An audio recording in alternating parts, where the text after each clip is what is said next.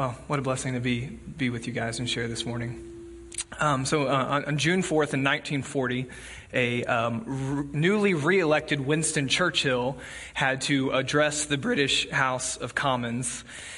And so he had to go there with some pretty unfortunate news. What was transpiring on the continent was the fact that essentially nobody in Europe had been able to even remotely slow down Nazi Germany's advance across the continent. And so when he stood up to address the British House of Commons, having just taken over the office and they were bringing in their wartime leader, a lot of people just had a lot of apprehension about what was going to transpire. There weren't a lot of guarantees for success. And so even in that moment, as he was standing up to address them, one of the things he had to notify the British public about was the fact that the British Expeditionary Force was being forced out of the continent. They were currently still removing men from the beaches at Dunkirk and bringing them all back to the United Kingdom islands. And so he was having to notify both the British government and the people that this was the state of the battle that they were in. They had been pushed back, and now they were having to retreat across the channel back into England. And so he was addressing both a public and his fellow members of parliament that they were in a very difficult, dire circumstance. And so some of the things he had to address is people that were wondering if what England should do in this specific circumstance with Nazi Germany beating down the door. And although they had been protected previous generations because of the channel, now the enemy had developed new technologies, and there were things like fighter planes and bombers that could now reach England's shores. And so people were asking the question, like, what should we do to stop Nazi Germany? And so some of the questions might have been appeasement, which is what Neville Chamberlain had promoted before. And so should they try to sign some type of peace agreement with Nazi Germany, like, hey, you've got the continent, leave us alone? Like, should they seek a ceasefire, or should they even seek capitulation? You know, nobody so far had been able to stop this advancing army. And if they were not going to be successful, would it be better at that point to sue for peace, let Hitler have the rest of Europe, and make sure that no more lives were lost? And so that's what was going on for Winston Churchill when he stood up to address England that day. And so what he did in that moment was give a speech that you've probably heard a clip of if you've ever watched any movies about World War II, but I thought might be helpful for us today, as he was having to speak to the fears of his countrymen. And as the leader for his country, he had to decide what type of tone was going to be struck and what type of future they were going to aim for together as a country. And as he addressed all of the downside of what the army had been through and the fact that Europe, the continent, was now completely taken over, he was going to give them marching orders for how the people of England were going to proceed into this battle. And along that course, he made it clear in no uncertain terms that for him, and as being the leader of the country, for the country going forward, the battle was not over. And so he stood before his countrymen and he made the declaration about what they were going to do in the face of this foe. And this is what he said. He said, "We will fight them on the beaches. We will fight them on the landing grounds. We will fight them in the hills and the highways. We will never surrender." And what it did in that moment is it really galvanized the people to realize that although up to this point they had not had any success, there was not a thought of surrender in his mind. And that was what he promoted to his countrymen, that although they had an enemy they had been losing to, who had tactics they did not understand and had not been successful against, going forward, it did not matter the outcome, they were going to fight. And although they had an uncertain future, one thing they had for sure was that they were not going to give up in that moment. And so what I want to do for us today is to encourage us in the same way. That it does not matter how many times you have fought and lost leading into today. That collectively as the people of God, when it comes to the sin that permeates our life, and that is pornography, but it's other things as well, what I want to encourage you more than anything else is we're just going to keep fighting. We're going to fight for our families. We're going to fight for our marriages. We're going to fight for our kids. We're going to fight for our own dignity. We are going to engage in the battle together because God has called us to something greater that was just described for us just a couple of seconds ago. And so what I want to do for us this morning is hopefully galvanize us around a similar idea, that although up to this point in your life, you might think victory has been impossible. It's not. It's not. And so I want to outline the fight for us. I want to talk about some strategies. We've spent a couple of weeks now just kind of bringing this issue to the best of our ability into the light, the fact that it is affecting so many. And so although maybe it's not our direct struggle, there is probably someone you love that it is their direct struggle. And so we want to address it head on. And so that's what we're going to do this morning. We're going to prepare for the fight. And so I hope you're with me. I hope you brought the Word of God, which is the sword of the Spirit, and it's what we're going to use to engage in this battle, because there's no other truth that will be as satisfactory or as liberating as the Word of God. And so that's what we are going to turn to. And so I think it's going to be helpful for us today if we do outline this fight that we're in. And maybe you didn't come in this morning realizing you were in a fight. And if that's, it's going to be really hard to win a fight if you don't actually recognize the fact that you are in one. And so that's the first thing I want to do, is to draw your attention to the fact that there is a war going on for our souls. And it's a war that's going to be fought on multiple fronts, and it's one that we need to engage on multiple fronts, or we won't ever have complete victory unless we realize what we're actually fighting. And so if you would, we're going to be in a lot of different parts of the Bible today, so just keep it handy, keep your thumbs ready, because we're going to be looking at the Word of God. But we're going to start in James chapter 1, because this is one of the first things we need to realize about this specific fight in outlining what are we fighting against. And so the first thing we are actually fighting against is ourselves.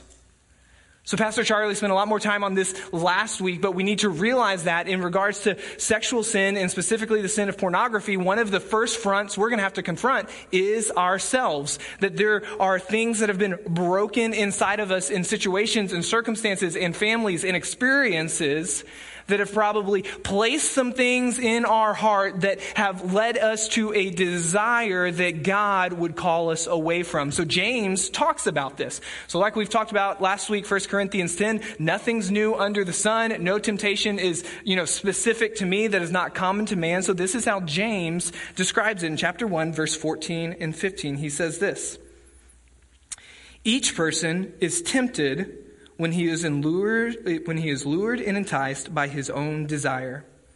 Then desire, when it has conceived, gives birth to sin, and sin, when it is fully grown, brings forth death. So that's the first fight we have to recognize, that we are fighting ourselves, because we are tempted and led away by our own desires. There are things in my heart that I am drawn toward that God would tell me to stay away from. And so there's going to be this internal struggle within my soul of what I know to be true from the Word of God and what He has proclaimed to me versus what my flesh desires. And so I like that it's confirmed in other parts of Scripture. The Apostle Paul put it like this in Romans 7. He said, "For I do not understand my own actions, for I do not do what I want to do, but I do the very thing I hate." We are having to fight against ourselves. We are having to fight against misplaced desires and idolatry that creeps into our heart and pushes us towards desiring to be our own God and choosing what is right and wrong on our own. And if we have placed our faith in Jesus and have received the indwelling of His Spirit within us, those two things are going to be in conflict inside of us. We are going to feel both sides of that, both the pull towards sin, but also the work of God inside of us. It might look like conviction, or other areas of our life that just come into contrast with the Word of God. We're having to fight ourselves. We have misplaced desires that are going to draw us towards sin, and I like how James pointed it out. When sin gives birth, it gives birth to death. And so the first aspect of the fight we need to engage in is realizing that we're battling our own hearts, our own minds, our own souls. The brokenness of this world that we live in is going to come from within. And so we can't just pick a scapegoat out in the world that's the source of all of our problems, when what the Bible tells us is our own sinful heart has much to do with the problems we face. But we don't want to stop there, because the Bible describes other things as well. And so, yes, we are going to fight ourselves, but we also have to recognize that we have an enemy we have to fight as well. And so if you would, like I said, we're going to be getting into the Word of God today. Flip over back to Ephesians chapter 6. It might be a passage you're familiar with. It's what we call the armor of God. But I just want to draw your attention to verse 10 and 11, because it should clue us in on that there is something greater going on in the world around us. So Ephesians 6, 10 and 11 say this: Finally, be strong in the Lord, and in the strength of his might, put on the whole armor of God, that you may be able to stand against the schemes of the devil. And so what Paul is writing to Ephesians about is that there is this reality that we might not see with our physical eyes, but there is a supernatural reality to the world around us. And what the Bible describes is we have an enemy that does not want us to walk in the freedom that Jesus offers, but wants us to be trapped by the sin that so closely sticks to us. And what this is saying right now is there is a scheme. So there is a plan in place in the supernatural realm, even if you don't want to recognize it. Like I said, some of us don't even realize we're in a fight, but what the Bible describes is there is a fight and there's an enemy that is purposefully doing things to keep you losing that fight. And so that's what it's saying. You got to be strong in the Lord, because there is a scheme designed specifically to yourself to lure you away from God and to keep you trapped in sin. And we have an enemy that hates you. And so Edward even referenced it. The Apostle Peter said it like this in 1 Peter 5:8. He said, be sober-minded, be watchful. Your adversary, the devil, prowls around like a roaring lion, seeking someone to devour. And so we have two fights we have to engage in. One, we have to fight against our own sinful desires, what the Bible often describes as the flesh, that there is this pull within us. But then we have another fight we have to engage in, is that there is a supernatural enemy, as described by the Bible, that's going to leverage everything that he can to keep you trapped in bondage, in sin, and led away from the goodness of God. And let me just tell you, those two things are going to work in tandem. What the Bible describes about Satan is that he is the father of lies and the deceiver of the world, and that he's been deceiving people from the beginning. And he knows specifically that the way we're wired, that our sexual desire is a powerful component of what it means to be a human, and that we do have brokenness within us that's going to manifest itself in specific ways. And so like we aren't unique, like we all are facing the same things. And he knows that if he can engineer certain circumstances or introduce certain thoughts, it's going to influence you towards indulging in those desires that are contrary to the Word of God. And so he's going to leverage the fact that he knows you have some of those desires, and he's going to do everything he can to convince you that the only option you have is to indulge in them. And so we have to realize we are fighting on both fronts. We are fighting an internal battle, and then we are also fighting an enemy that hates us, that is very good at sounding like your own voice. And we don't have all day to just dig into how it works out. But what the enemy does is he often speaks in the first person. And you're not going to see some crazy thing like The Exorcist. You're going to get a thought introduced to you that you think is from yourself, but it's really from the enemy trying to convince you that you have no other options but to indulge in this desire that God has called you away from. And Jesus describes why. He says in John 10, he calls him a thief. And he comes to steal and to kill and destroy. But Jesus has come that you might have life, not only life, but that you would have it abundantly. And so this day, we need to decide that we're going to fight. We're going to fight on both of those fronts. We are going to lay down those desires that we have that we know God forbids, and we need to fight the enemy that hates us and wants to destroy our families and our marriages and our children's lives. We need to engage in the fight. And so I want to give you some strategies and hopefully help just equip you from the Word of God of how we actually do engage in this fight, trusting Jesus. And just like we sing, like the old hymn, the victory will be mine, but the battle is the Lord's. And so God has called us to fight through the power of the Holy Spirit, to stand firm in our faith and not give way to the schemes of the devil. And so I want to talk about some of those things, like how do we fight? So, as we've outlined the past couple of weeks, this is an extraordinarily pervasive problem. It's like we're facing a foe that just hasn't lost in a couple of centuries. And so how do we actually engage in this fight well? And so that's what I want to talk about this morning. And I would just advocate for you two mindsets specifically to fighting sexual sin, very specifically to pornography, but it's just sin in general also. And so maybe that's not your struggle this morning. Maybe it is something else. And I would say that the same biblical principles can be applied to any area of struggle we have. But this is what I would say in regards to sexual sin and pornography. This is how we fight. One, we need practical safeguards. And two, we need spiritual renewal.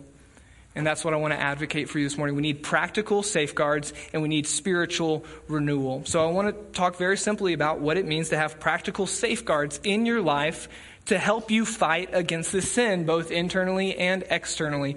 So the Bible gives us some clues specific to sexual sin. And so 1 Corinthians 6:18, if you've never looked at it, this is what it says about sexual immorality, which is a pretty broad term. This is what Paul wrote to the church in Corinth. He said, "Flee sexual immorality. For all other sins a man commits are outside his body, but he who sins sexually sins against his own body." So it kind of puts it in this special category that there is some very specific damage that is done to our hearts and to our souls when we engage in sexual immorality. And that's not a statement of shame. That's like a statement of compassion and hurt, because we've probably all been there and we know those feelings that accompany us trespassing into those areas that God graciously has told us to stay away from, not because he wants to restrict us, but because he wants to lead us into the best life possible. He says to flee it. We had some time to talk about this a bit more. Last year we taught through the book of Proverbs. And Proverbs talks about this a lot. It gives this special category for it. It's kind of termed the forbidden woman. And so it's this advice from a dad to his son on how to live well. And he talks about this like, avoid the forbidden woman. And this is what it says in Proverbs 5:8. He says, "Keep your way far from her and do not go near the door of her house." I think it's repeating the same advice. Flee it. You know, there are times in Scripture in regards to our sin where it talks about, or in regards to facing the devil, it says like, stand firm in the faith. That's not what it's talking about when it comes to sexual temptation. It says get away from it. Flee it. Avoid it at all costs. Because back into Proverbs when it talks about like, hey, if you go down that path, the end of it is death. And I know, because we've already shared and we've talked about it a lot, like I've gone down that path. And it brought some death into my life when I was a child and I first was exposed to internet pornography, and the roots that sank into my heart and the things I've had to deal with post that day. Like I've experienced that death. I'm sure most of us have on some level when we've gone down that path, that it would have been better for our hearts and souls if we had never gone down that path. And so that's our first advice. We want to flee it. And so I know that's still more theoretical than practical. So this is what I would say, like, how can we flee away from the sin, away from sexual immorality? What strategies can we put in place? And this is what I would say you need to do, and you need to think seriously about it. You need to work very hard to identify and eliminate means and moments of access in your life. We need to flee it. Like most of us walk around every single day with access to internet pornography in our pockets. That might not be the best thing for us. And so, like I said, we need to identify and seek to eliminate means and moments of access. So you just need to be able to have honest conversations with yourself and others. If you are struggling with internet pornography, how are you getting it? Is it your phone? Is it a tablet? Is it a laptop? Is it cable TV? What is the means of you having access to this sexual sin? And then what are the moments? Like we have patterns as people. You know, and I think that's one of the things Satan uses against us. We're not all that unique. And so we need to recognize that there are going to be situations and circumstances that are going to prompt our hearts and minds to send us down that path, that even if in our consciousness we say, like, I don't want to go down that path, but we continue to put ourselves in a circumstance where it's going to make it really easy to go down that path. And we need to identify that in ourselves and ask ourselves, okay, like, what are the precipitating events before I do something that I later regret and brings forth death in my life and relationships? We need to look for means and we need to look for moments. Do you travel for work? Are you always alone at night? Do you leave your phone on your nightstand? Do you and your spouse have different sleep schedules? We just need to be able to have honest conversations, because more than likely sin is working in a pattern in your life, and you need to figure out how to disrupt that pattern so that you can introduce some fleeing into that pattern as well, of getting away from it. And so you need to think about, honestly, what are the means and what are the moments that Satan's going to encourage you into, that then those desires that you have in your heart are going to be extraordinarily hard to fight against. We need to be serious about fighting sin in our life. And so this is what I would say, like, you just have to have this mentality of whatever it takes, I want to be free of this. Whatever it takes. You don't need a smartphone. You don't need a laptop. You don't need cable TV in your house. I think so often, like, as we count the costs, we just don't actually think that this brings forth death until it's progressed so far that we're losing relationships. That if you would have just been willing to smash a device or maybe even end the internet at your house, it could have saved you a lot of trouble. And so I think this is what Jesus actually talks about. So often we're in the digital age, and so there's not a specific example in the Bible of like, hey, God, how should we deal with smartphones? But, Jesus says, if your right hand causes you to sin, cut it off and throw it away. If your eye causes you to sin, gouge it out and throw it away. If your phone causes you to sin, get a flip phone. There are options we have. If that is what is tripping you up and robbing you of the joy of freedom in Christ and sucking the life out of the relationships you have, you probably have some ability to actually remove that thing from your life. And so, but here's the other thing I want to point out just on strategy. And go with me again, 1 John chapter 1. And this is something we have been talking about more just in general in our sermons, the idea of being willing to struggle in the light. Like, that is going to be the most powerful thing you could do if there are some areas of your life that are just a stronghold that you are having difficulty moving away from. 1 John, the Apostle John, he says it like this, starting in verse 1. This is the message we have heard from him and proclaimed to you, that God is light, and in him is no darkness at all. If we say we have fellowship with him while we walk in darkness, we lie and do not practice the truth. But if we walk in the light, as he is in the light, we have fellowship with one another. And the blood of Jesus, his son, cleanses us from all sin. If we say we have no sin, we deceive ourselves, and the truth is not in us. If we confess our sins, he is faithful and just to forgive us our sins and to cleanse us from all unrighteousness. If we say we have not sinned, we make him a liar, and his word is not in us. I love that passage. It has so many things that we need to internalize and put into our life. One of the things he just says is like, if we say we don't have sin, we're a liar. That should give all of us freedom to be open about our sin and hopefully press against the pretense of feeling like, hey, I'm in this church setting, and so I can't tell people what I really struggle with because then everybody's going to look at me as I'm somehow dirtier than everybody else. Let's just all agree, like, we all have sin.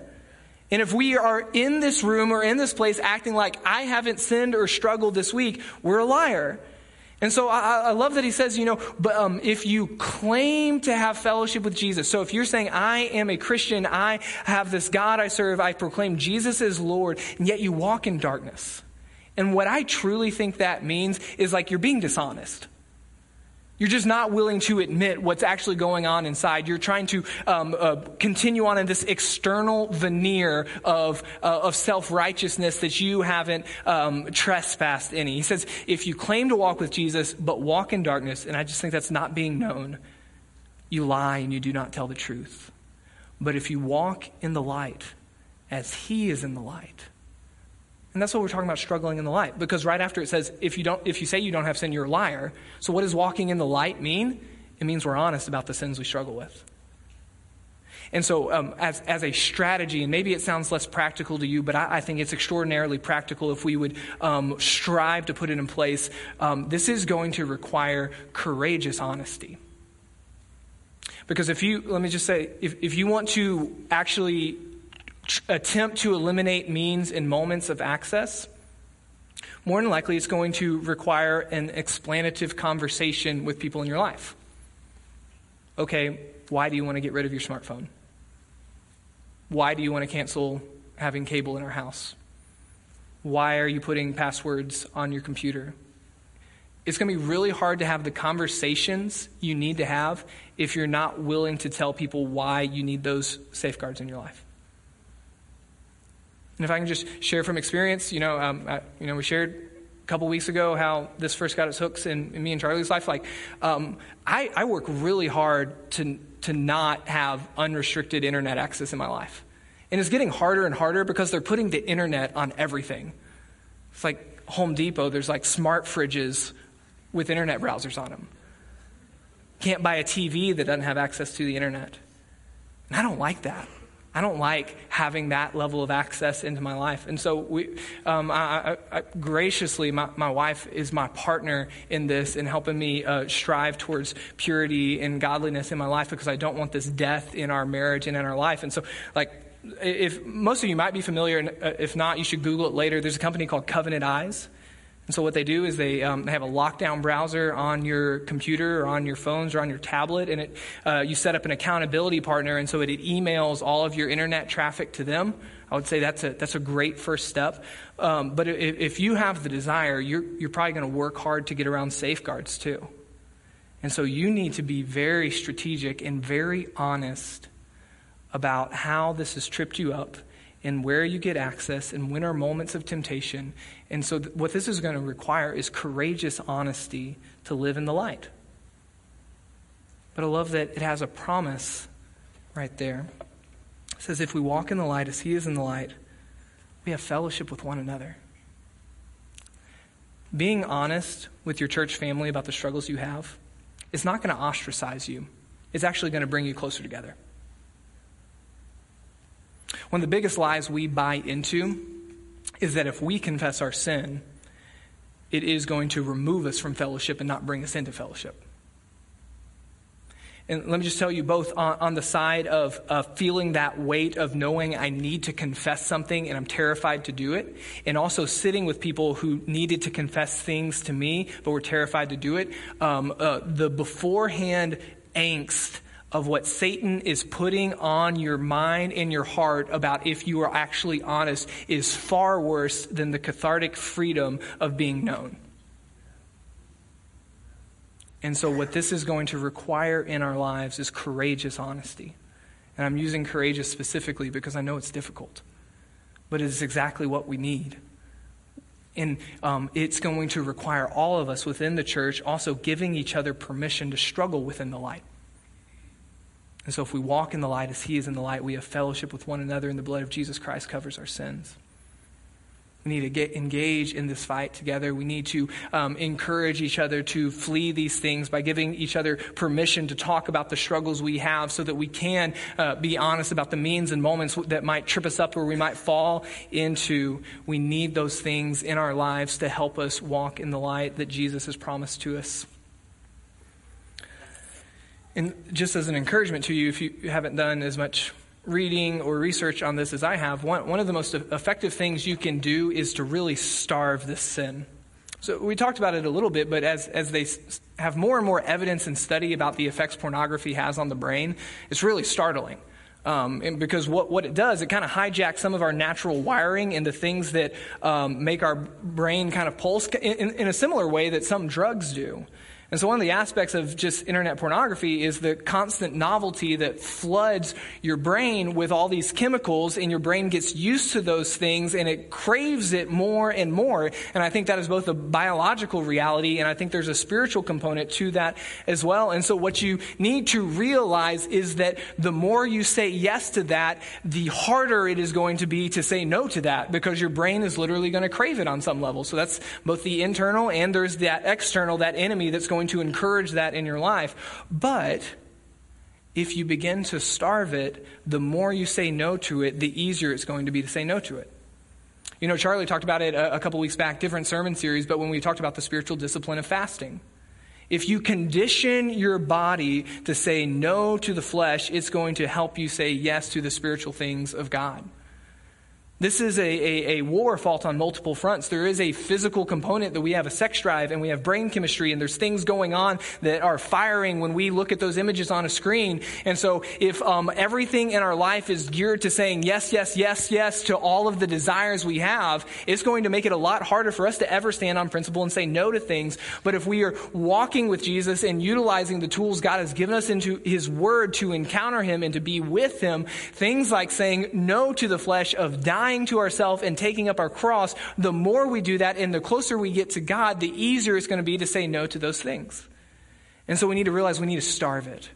We don't need to give it any place in our life. We need to flee it as much as we possibly can. The Bible does not encourage us to get as close to sexual temptation as we can and just not trespass. No, it says get away from it. Get as far away from it as possible, because many have gone down that path and it leads towards death. And so we need practical safeguards in our life, but that needs to be accompanied by spiritual renewal. It's a phrase that's repeated here quite often. Self-discipline is a depleting resource. So we need it. Paul talks about that, to beat your body into submission and make it your master. We need self-discipline for those moments. But if that is not accompanied by spiritual renewal of closeness with Jesus Christ, eventually it will fail. And so if you would, look with me in Romans chapter 12.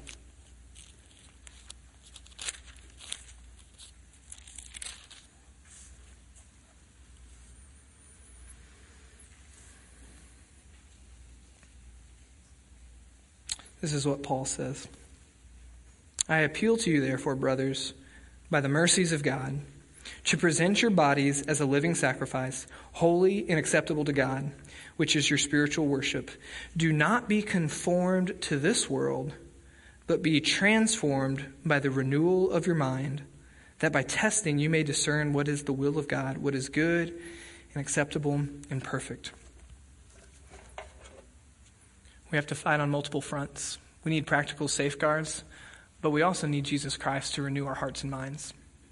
And so part of the Christian walk of orienting our life towards God is the recognition that we have sinful desires, but asking God to replace those desires with a greater desire and a greater love for Him. And so one of the things we need to take seriously is cultivating our relationship with Jesus. And so if you come to church to be a slightly more moral person, like I just want to be a good person, so that's why I come to church, this is probably always going to be a struggle for you. Because there's going to be sometimes you fight, and there's going to be sometimes you win, sometimes you lose.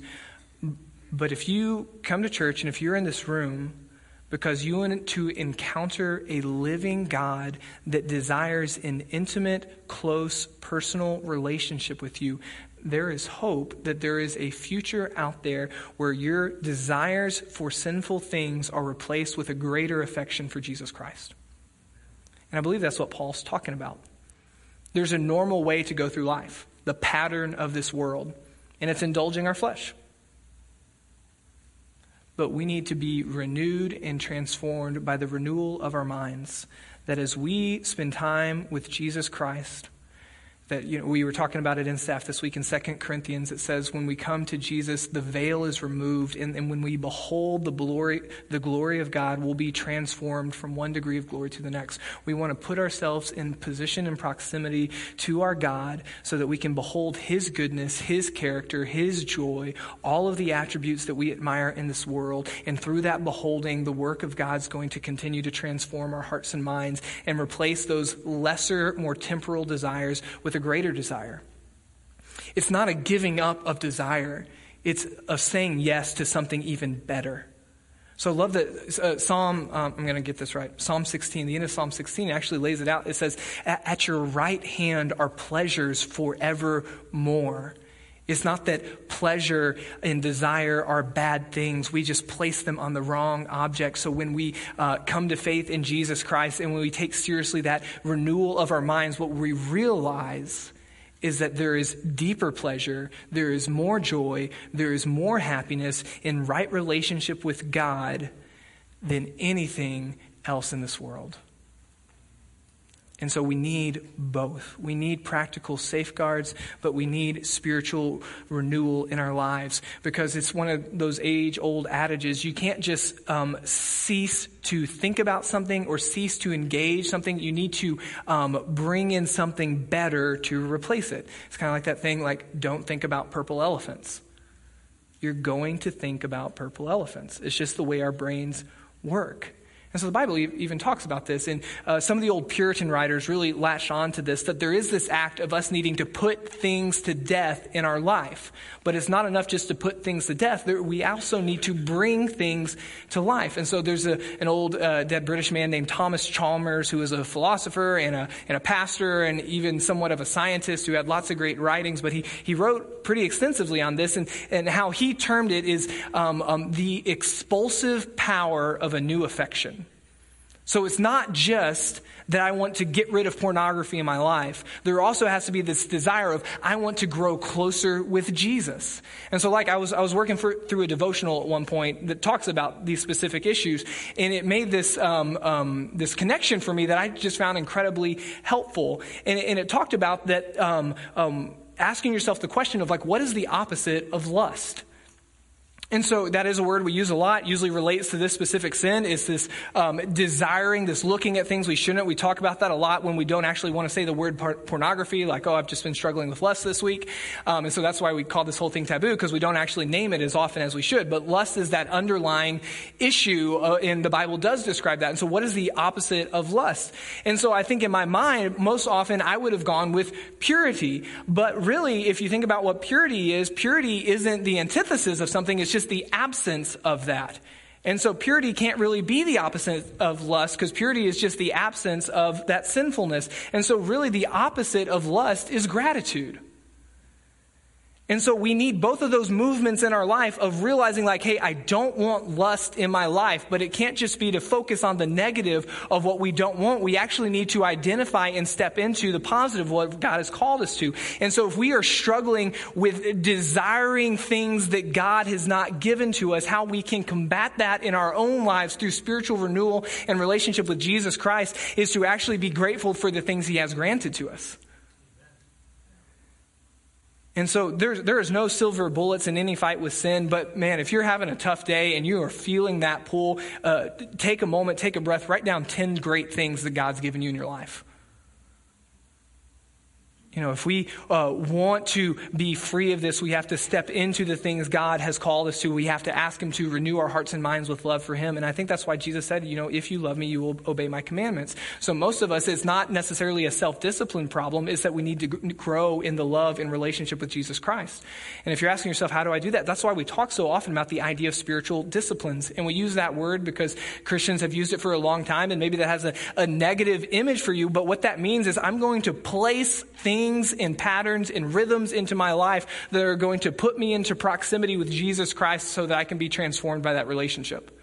So that's why we encourage regular Bible reading, because we're going to encounter the living God through his word. That's why we encourage rhythms of prayer like we do in September collectively, but I hope you engage in your life, that you stop and take moments and express thanks and glorify God and ask him to speak to you. That's why we want to do things like examination and ask God, okay, God, where am I straying and placing my trust in other things? That's why we want to take moments and fast. We take 24 hours or however it might be that God lays it on your heart of, God, I'm going to say no to these physical desires so that I can tap into this greater spiritual desire of knowing you.